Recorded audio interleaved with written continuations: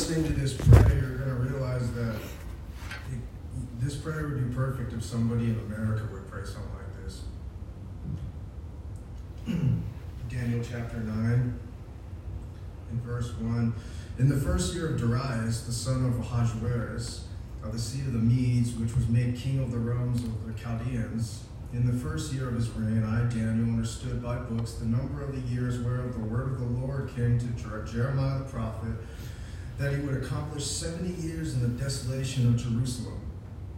And I set my face unto the Lord God, to seek by prayer and supplication, with fasting and sackcloth and ashes.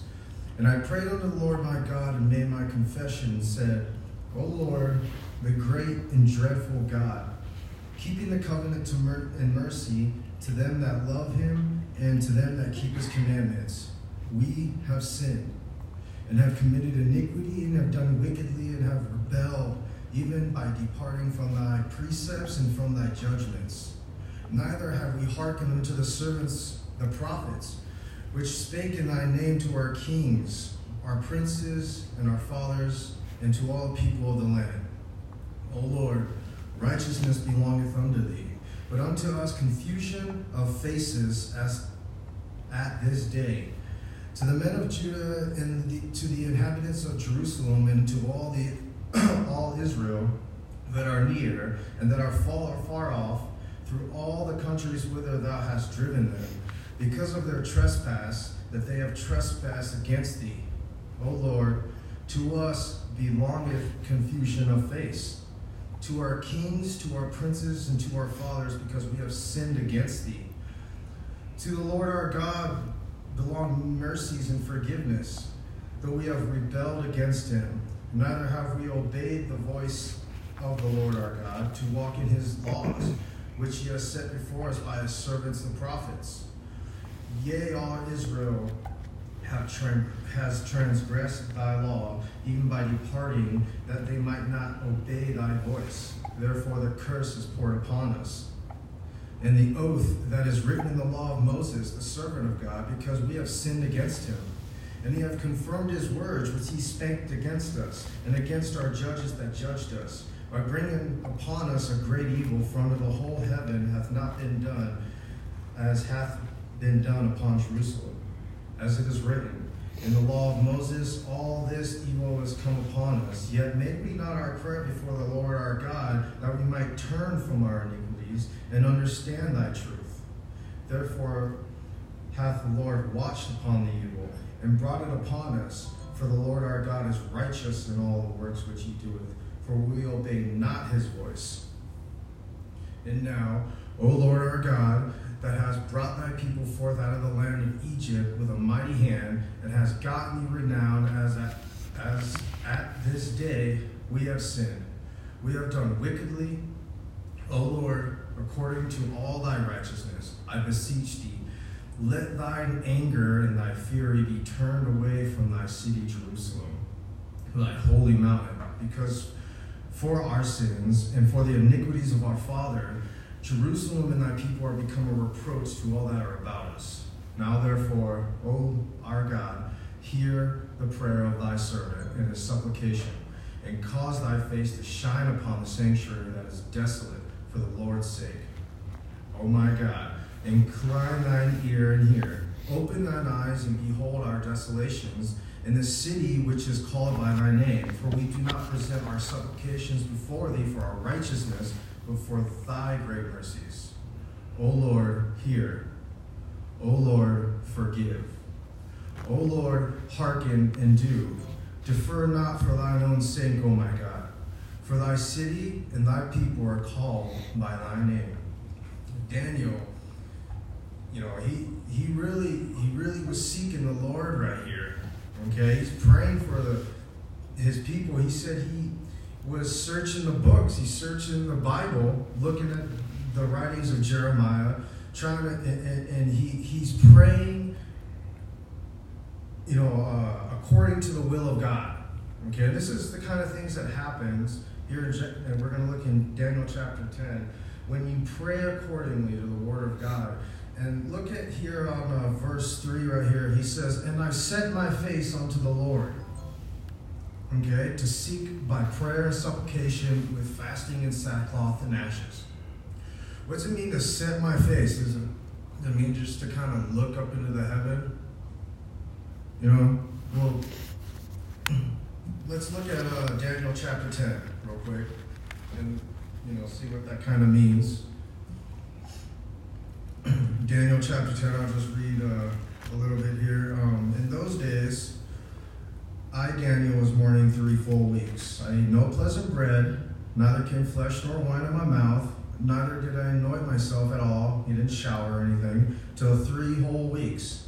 And in the 4th and 20th day of the first month, as I was at the side of the great river, which is Hiddekel, then I lifted up mine eyes and looked, and behold, a certain man clothed in linen, whose loins were girded with fine gold of Uphaz.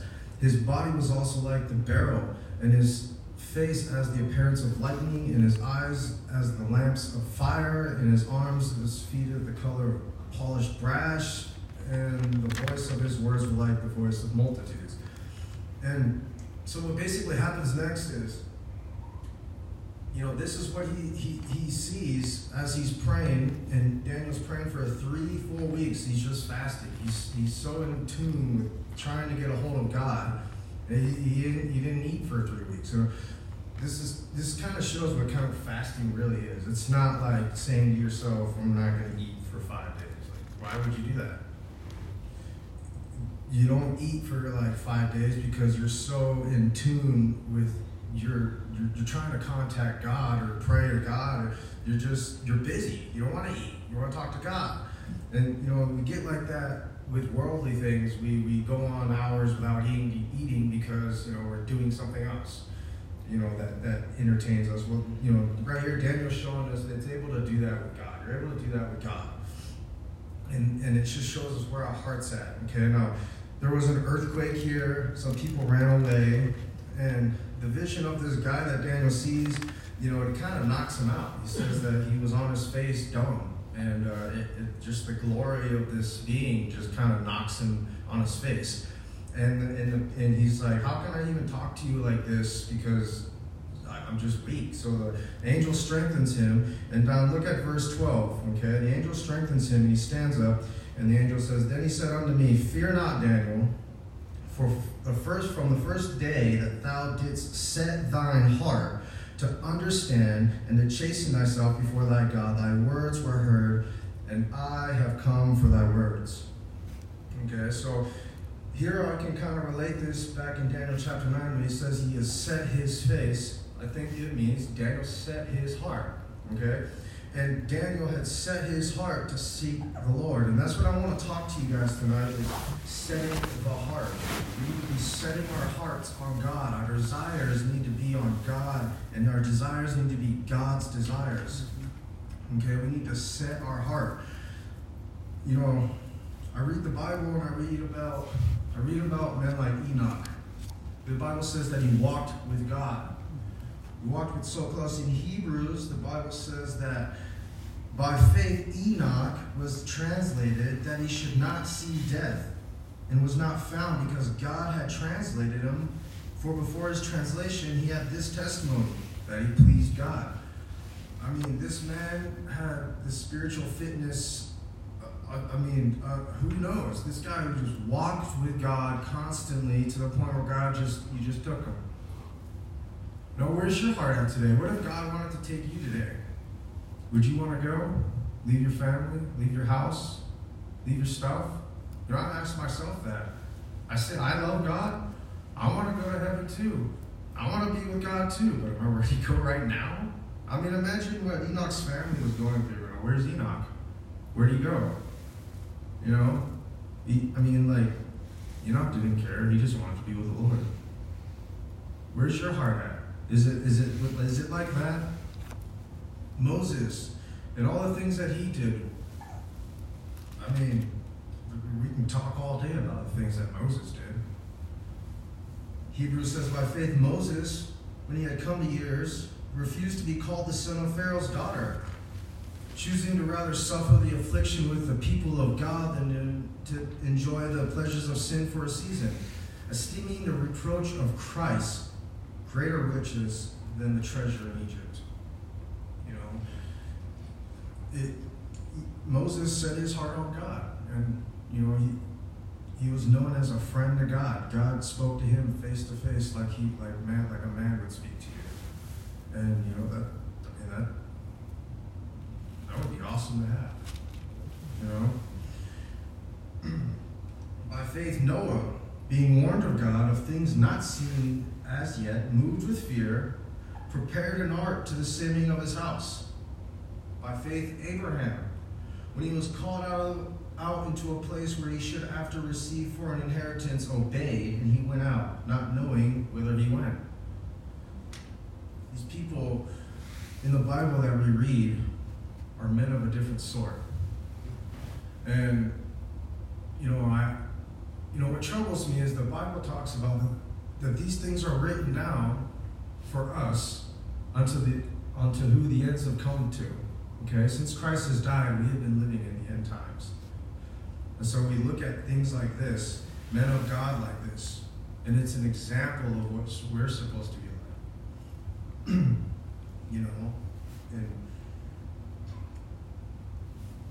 it's possible. It's not just Old Testament stuff.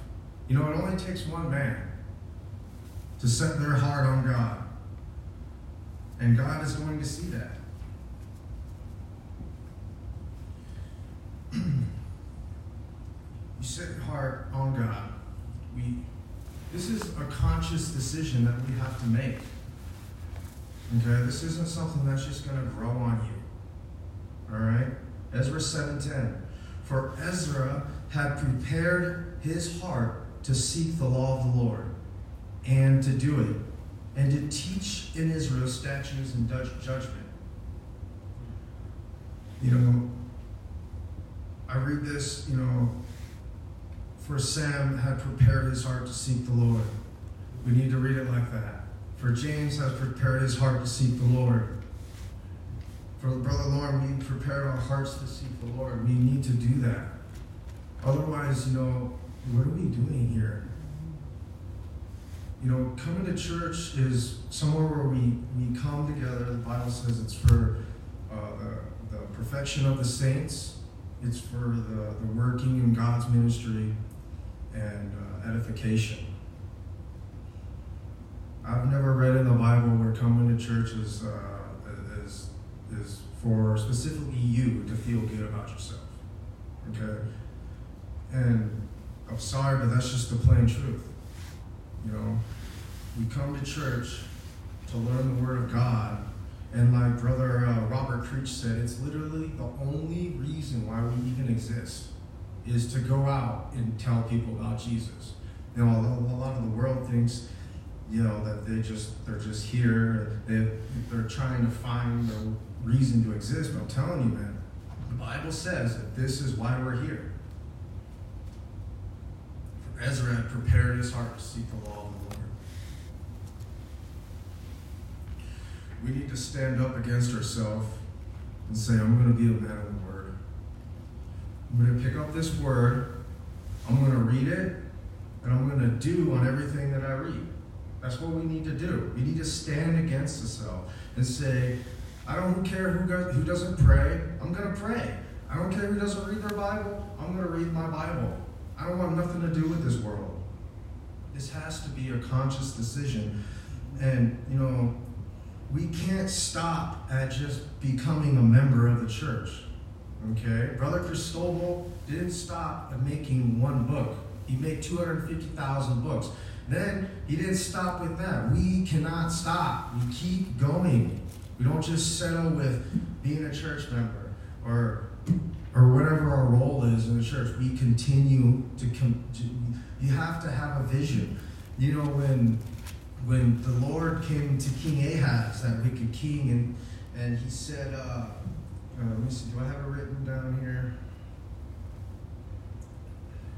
No, but when the Lord came to King Ahaz and was like, hey, ask me a sign in heaven. Ask me a sign below in the depths. Ask me a sign, something, ask me something. And Ahaz was like, not so. I will not tempt the Lord thy God. And, a lot of people think that that's probably the right thing to do, but there's a difference between tempting the Lord and proving him. Okay, God wants us to prove him. And, King Ahaz didn't have a vision. He had nothing for God. He wanted to continue to do exactly the opposite of what God wants and ally with Assyria. And so that just shows his rebellions of not wanting to trust the Lord. And at least Solomon asked for wisdom. It takes one man to set their heart on God. Where are the John the Baptist these days? Where's the Pauls? If you want to put it secular, where's the Michael Jordans of the Christians? It could be any one of us. It doesn't matter how old you are, or how young you are, how strong you are. It's about having your whole heart on the Lord. And you'll see that. He's going to search the churches. He's going to look for somebody that's saturated with his word, who has their heart on him, waiting to do something. God will use him. He will. You give God no choice but to use him. He will. And how do you do that? By reading this word. Let the word consume your mind. It's truth, guys. It's not manipulative like some people think. Like, what's the Bible manipulating you to do? Nothing. Right? It's not making me be a good person. It doesn't teach that. It teaches to do good things. Of course, we should all do good things, but it doesn't teach, it's not manipulating. That's ridiculous. Oh, I did write that. Okay. Like I said, where are the John the Baptist and the Pauls? Well, let me give you one. I don't want to say modern day because this was a long time ago, but let me give you one person who's not in the Bible, but I think that actually had a vision for God, set his heart on God to do, like Ezra said, he had prepared his heart to seek the law of the Lord and to do it. Okay? His name is William Tyndale. I'm sure some of you know who he is. William Tyndale is the reason why you have an English Bible. He's the one who dedicated himself to translating it, from Latin into English, and he did, I read his last hours, he begged for an Old Testament Hebrew Bible and a dictionary to translate into English. Okay? Tyndale's last words before being strangled and burned at the stake in 1536 were, "O Lord, open the King of England's eyes." And he did. We have the King James Version Bible today. And that's how I know that he was doing something that was God's will, because God made it happen. We needed that. That was something that we needed in English. We were being deceived by the Catholic Church. And God used somebody like William Tyndale, who had his heart set on him to bring that truth to us. And he died for that. So that was a great thing he did. What kind of vision can you guys come up with for the Lord? I'd say that one of the biggest prayers that Christians need to pray is, Lord, teach us to pray again. Pray, we need to pray like Daniel here. If I could sum up my sermon in just a few verses. Okay. Let's go to Psalm 27, guys. Psalm 27. If I could sum up my entire sermon in a few verses, because, God, who wrote the Bible, not me is that God's word is great literature. Like, the Bible is the best book ever written for a reason. When you read the Quran and stuff, it's just garbage compared to what the Bible says. Psalm 27, verse 7. Hear, O Lord, when I cry with my voice. Have mercy also upon me and answer me. When thou saidst, seek ye my face, my heart said unto thee, thy face, Lord, will I seek. Amen. Amen. My heart said, Lord, thy face will I seek. And, why should we seek the Lord's face? Why? Why should we set our heart on God instead of other stuff? Let's jump up to verse 4 right here. Daniel gives his reason why.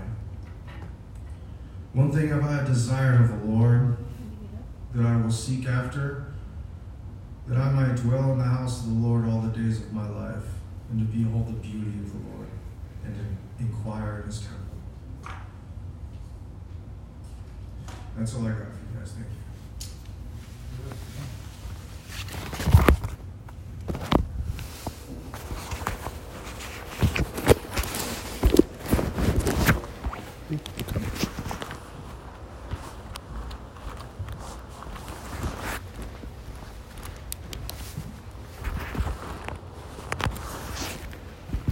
Enjoy those words. Thank you.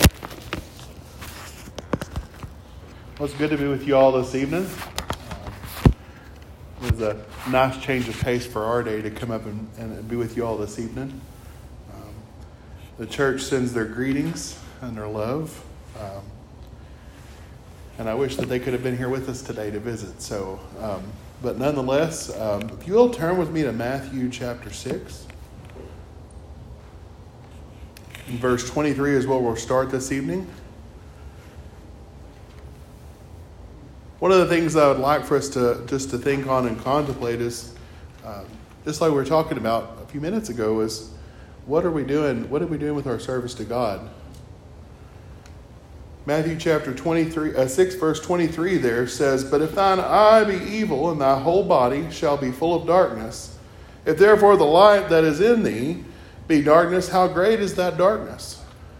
No man can serve two masters, for either he will hate the one and love the other, or else he will hold to the one and despise the other. Ye cannot serve God and mammon. Therefore I say unto you, take no thought for your life of what you shall eat or what you shall drink, nor of yet for your body what you shall put on. Is it not life more than meat, or body than raiment? Behold the fowls of the air, for they sow not, neither do they reap, nor gather into barns, yet your heavenly Father feedeth them. Are you not much better than they?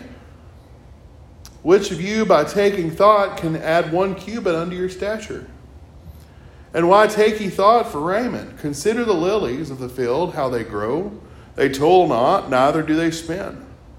And yet I say unto you that even Solomon in all his glory was not arrayed like one of these. Wherefore, if God so clothe the grass of the field, which today is and tomorrow is cast in the oven, shall he not much more clothe you, O ye of little faith? Therefore take no thought, saying, what shall we eat, or what shall we drink, or wherewithal shall we be clothed? For all of these things do the Gentiles seek, for your heavenly Father knoweth that ye have all need of these things. But seek ye first the kingdom of God and his righteousness, and these things shall be added unto you. Take therefore no thought for the morrow shall take thought for the things of itself. Sufficient unto the day is the evil thereof.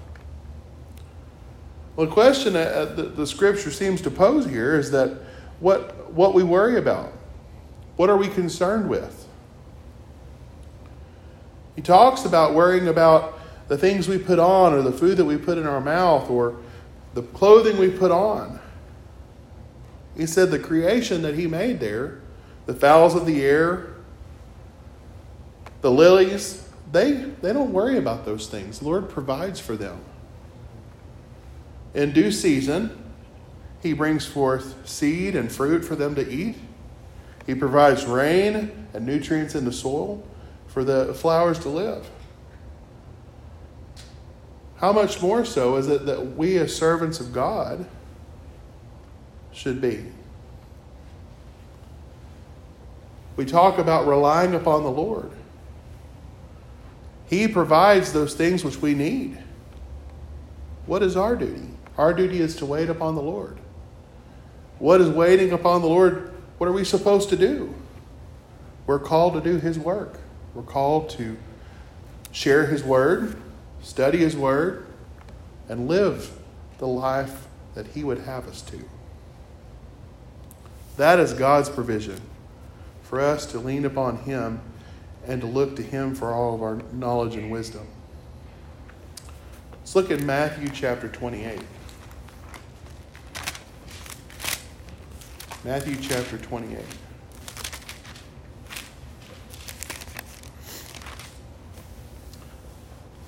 Verses 18 through 20 there of chapter 28 of Matthew. It says, And Jesus came and spake unto them, saying, All power is given unto me in heaven and in earth. Go ye therefore and teach all nations, baptizing them in the name of the Father, and of the Son, and of the Holy Ghost, teaching them to observe all things whatsoever I have commanded you. And lo, I am with you always, even unto the end of the world. This was a very simple statement for His disciples to follow. One that is still to be followed to present day, until the end of the age when He returns. What did He say there? Very simply, He said, All power is given unto me in heaven and in earth. What is our duty? Our duty is summed up in this short passage here. He says, Go ye therefore and teach all nations, baptizing them in the name of the Father, and of the Son, and of the Holy Ghost.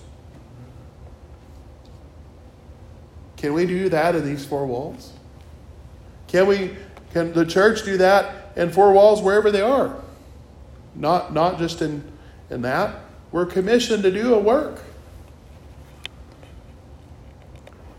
Encouraging one another is part of that work, so that we go out into the world and we proclaim Jesus and His life and His testimony. That is the commission which we are charged with fulfilling. The concern this day and age is the church is dying. Numbers are dwindling. Where's our thoughts at? Where's our heart at? Our mind at? Do you think the disciples at that point were wondering, well, who's going to show up with us today? They were ready to do the Lord's work. They were ready to encourage one another. They were ready to die for it. Do we have that same fervor spiritually?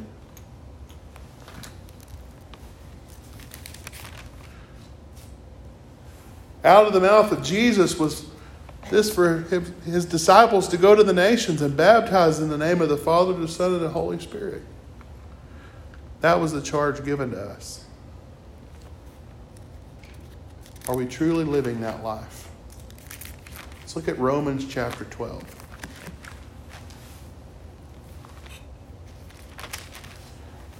Romans chapter 12, a fairly lengthy reading here, so bear with me.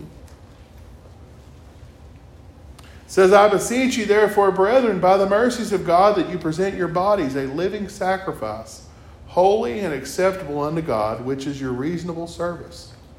And be not conformed to this world, but be ye transformed by the renewing of your mind, that ye prove what is the good and acceptable and perfect will of God.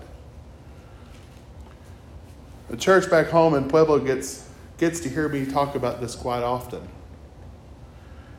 When you talk about giving a sacrifice, and I consider myself to be no expert on Old Testament sacrificial offerings, but what I do understand is that when an offering was presented at the altar, it was gone over, for lack of a better word, with a fine-tooth comb.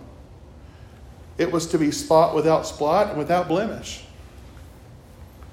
And if it wasn't, that was held to their account. Especially in the sacrifice for remission of sin. That offering each year was to roll forward a covering for their sins to the next year. So how important that was. And how much more important the illustration of Jesus' sacrificial blood for us, that we might have an opportunity to serve God in Him.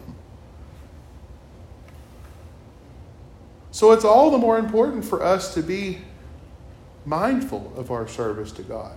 He says that ye present your bodies a living sacrifice, holy and acceptable unto God.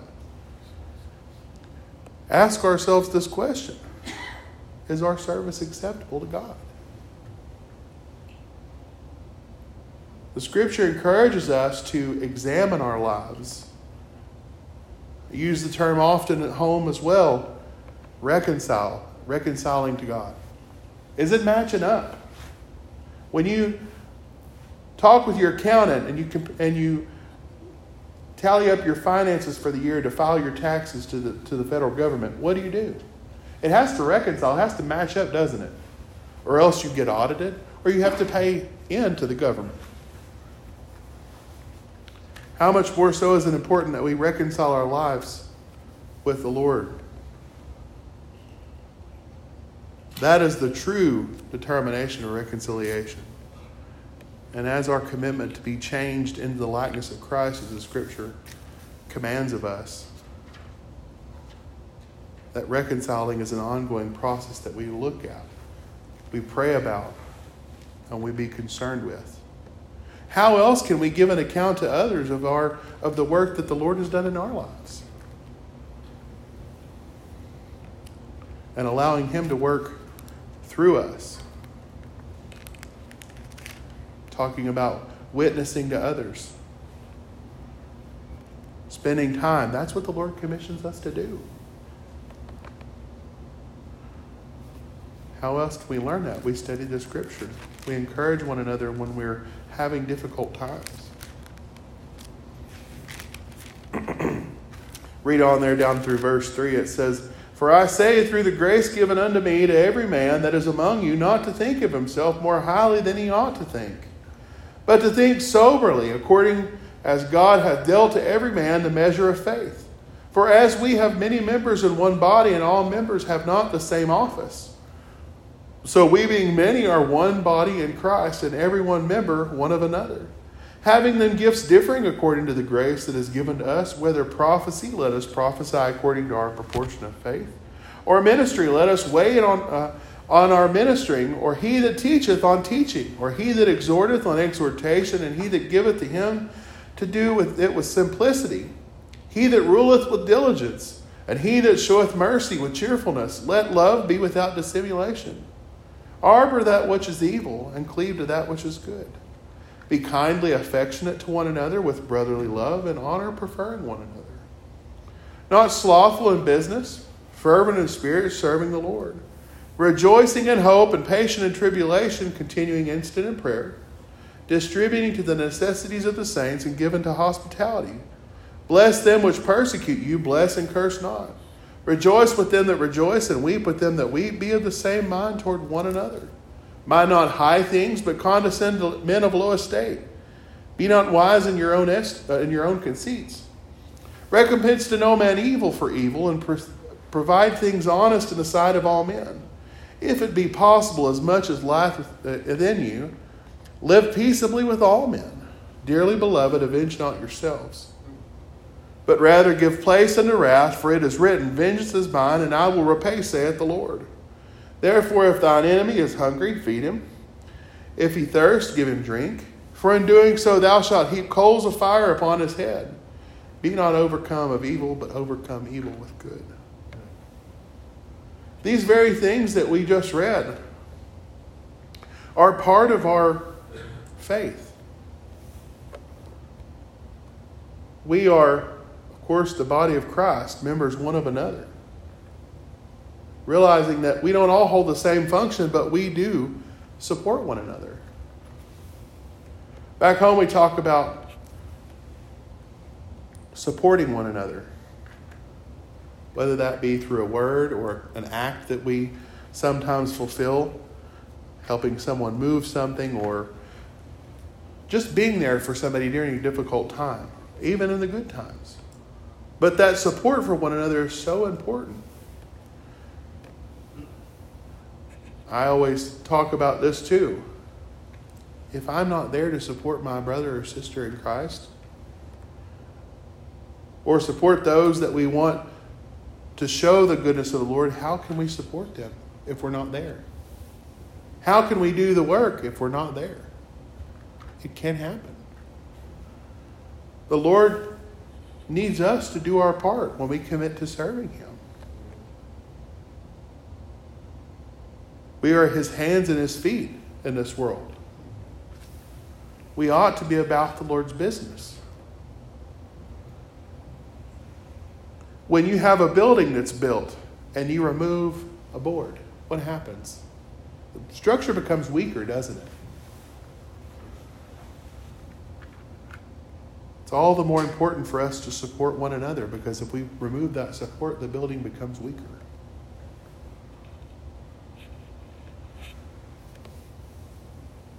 When somebody has a great deal of difficulty and something, say for instance, I'm not there and something bad happens, I feel guilty for that, because I feel like I should be there to support my brothers and sisters in Christ, or someone going through a terribly difficult time that's not in the church. That gives us an opportunity to show Jesus to them.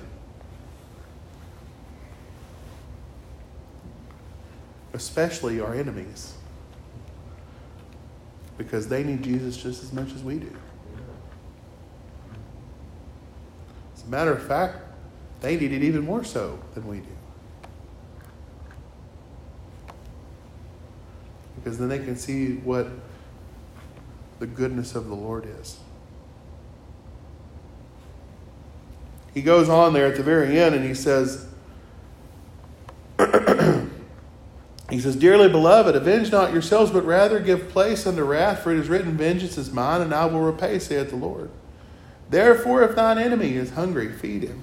If he is thirsty, give him drink, for in doing so thou shalt heap burning coals upon his head. We'll stop there for just a minute. Our commission is to feed these people, take care of them, provide an opportunity for them to see that the Lord is so good, and He is just, and He is righteous, and that there's something more to life than just the world and the way it is.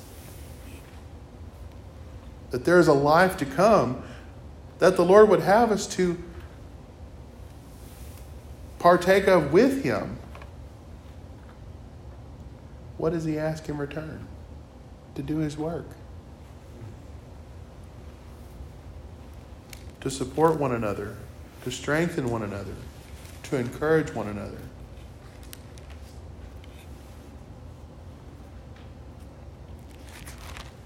Let's look at Acts chapter 17.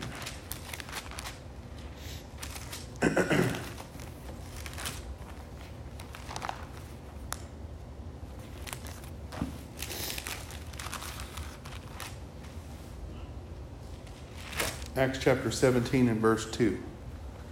He says, And Paul, as his manner was, went in unto them, and 3 Sabbath days reasoned with them out of the Scriptures, opening and alleging that Christ must needs have suffered and risen again from the dead, and that this Jesus, whom I preach unto you, is Christ. And some of them believed and consorted with Paul and Silas, and of the devout Greeks a great multitude, and of the chief women not a few.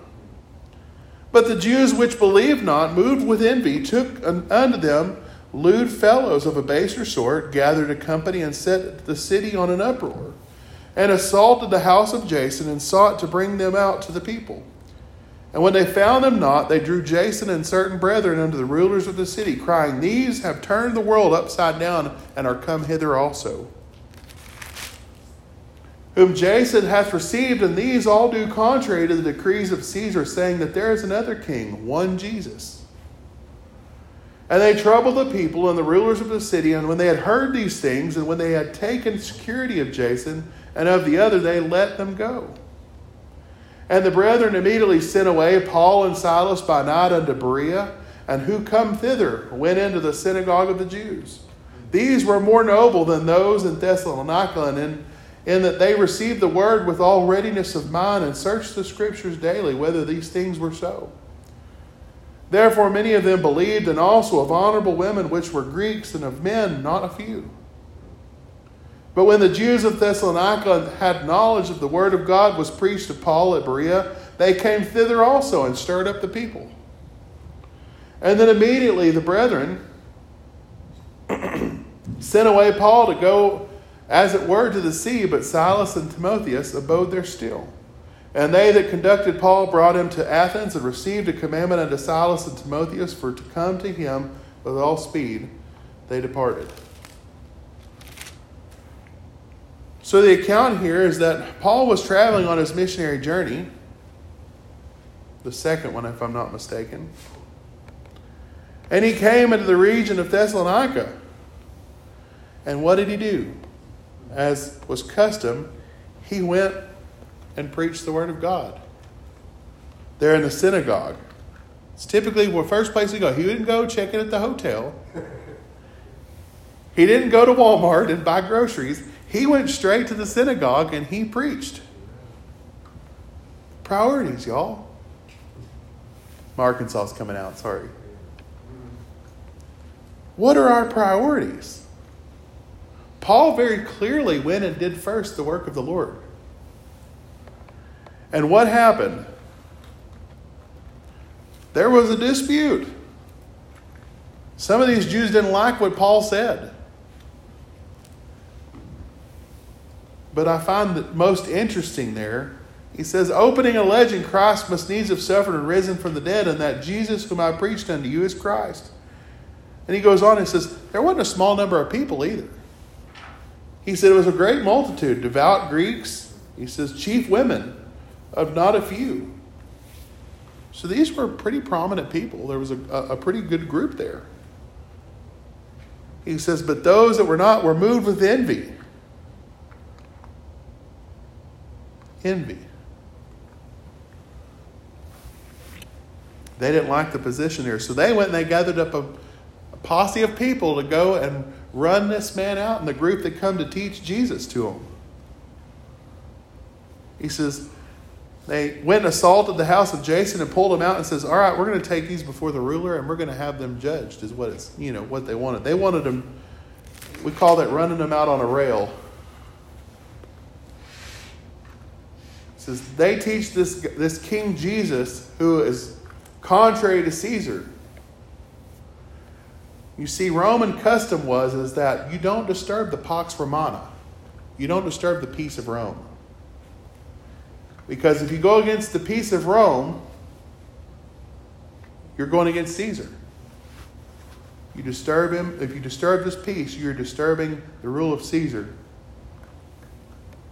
So he says there, they were trying to get them hushed up and taken care of. He says, they troubled the people and the rulers of the city, and when they heard these things, and when they had taken security of Jason and of others, they let them go. So they said, you got to get out of here.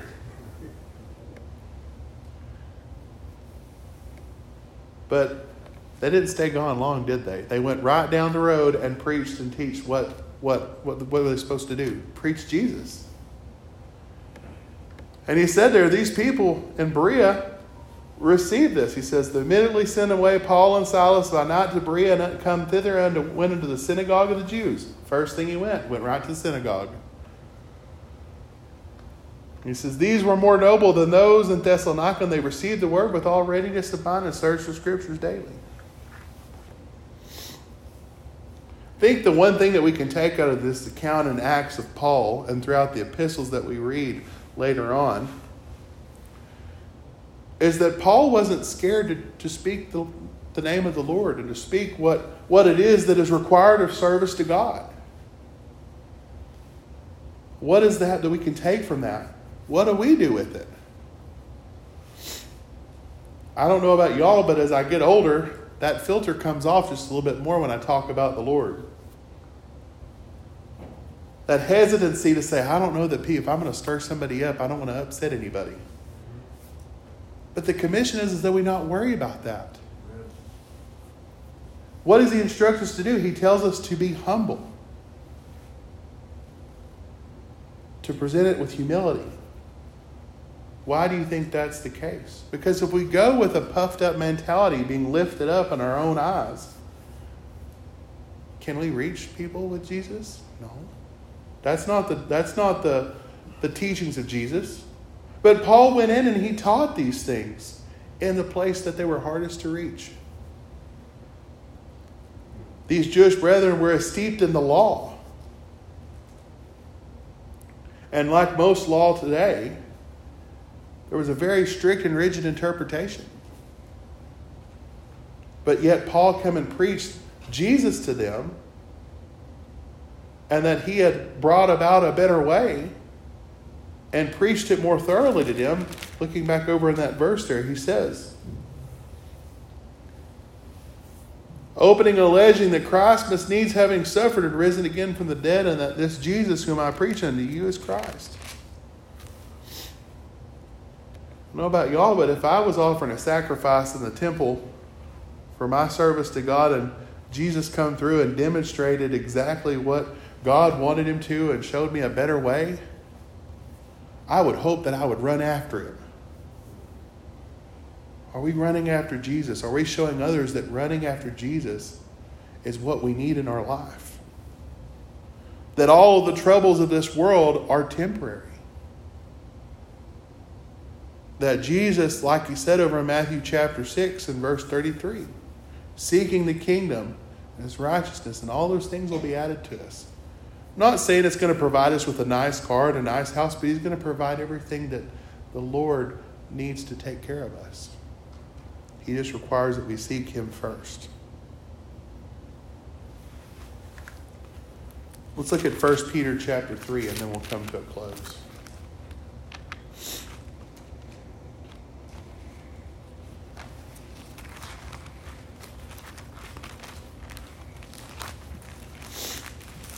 First Peter chapter 3. Verse 10 of chapter 3 there in 1 Peter.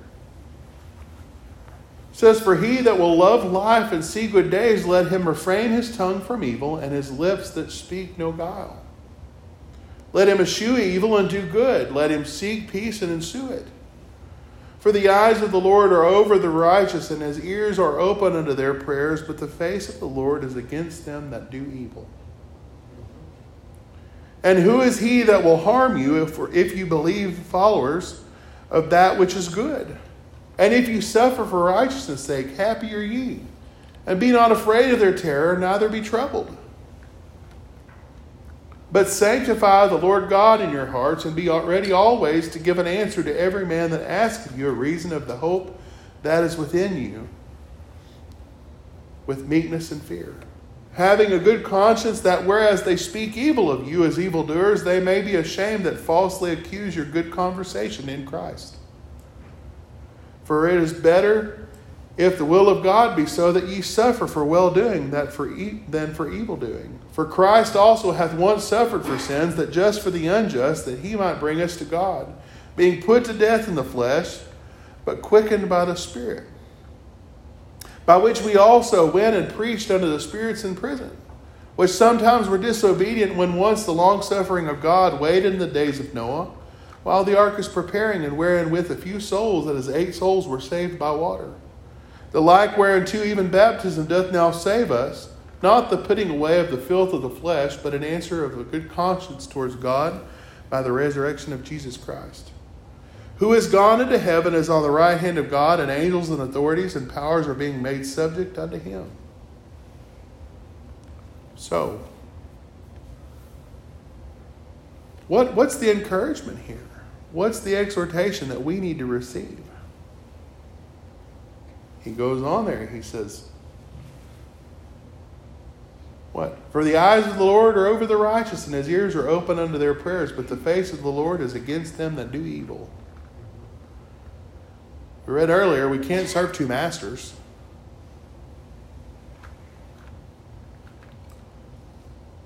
Or you'll hate one and love the other. The question I always ask is, who do we serve? Do we serve ourselves, or do we serve the living God? We serve We've made a commitment to serve the living God, in whom no evil can dwell. That's what the Scripture points out here.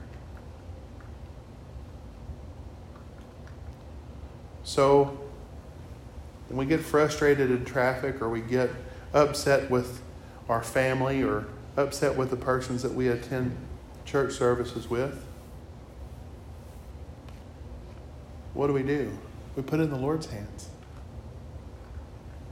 And He will never fail us, nor forsake us. But He says there, verse 15, "But sanctify the Lord God in your hearts, and be ready always to give an answer to every man that asketh you the reason of the hope that is in you, with meekness and fear."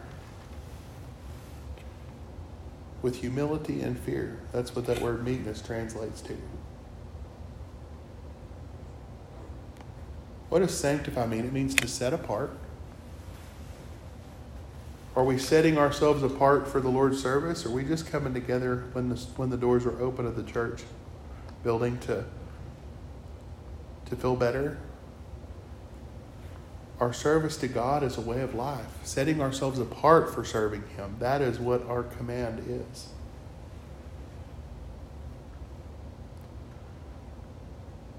So that as we look to the Lord and we lean on Him, not on our own understanding, but on His, it gives us an opportunity to learn and to grow and to show others just what Jesus does for us and what His purpose is. The purpose and intent of Jesus was to redeem creation back to what the Lord God had originally ordained before the fall of man. And the encouragement here that we find in 1 Peter chapter 3 is that we can't be saved or delivered out of our own doings, but it's through Jesus that happens. And as we have committed to serving Him, showing that to all men. One of the things that a dear friend of mine said recently was, did you notice when you read the Scripture that Jesus didn't make people come to Him? He went to them when He preached and He taught.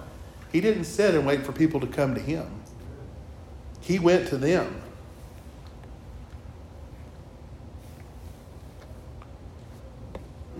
We can't wait for folks to come to us to find out about Jesus. We need to bring Jesus to them. We can't do that by sitting on a pearl and hoarding up treasure for ourselves, but we share that willingly. One question we should ask ourselves, not to cheapen the statement, but what would Jesus have us do? Scripture is very plain to see that what Jesus would have us do. We're not to sit on what He has provided for us, but to share it with all men. That is the commission. That is our directive from God.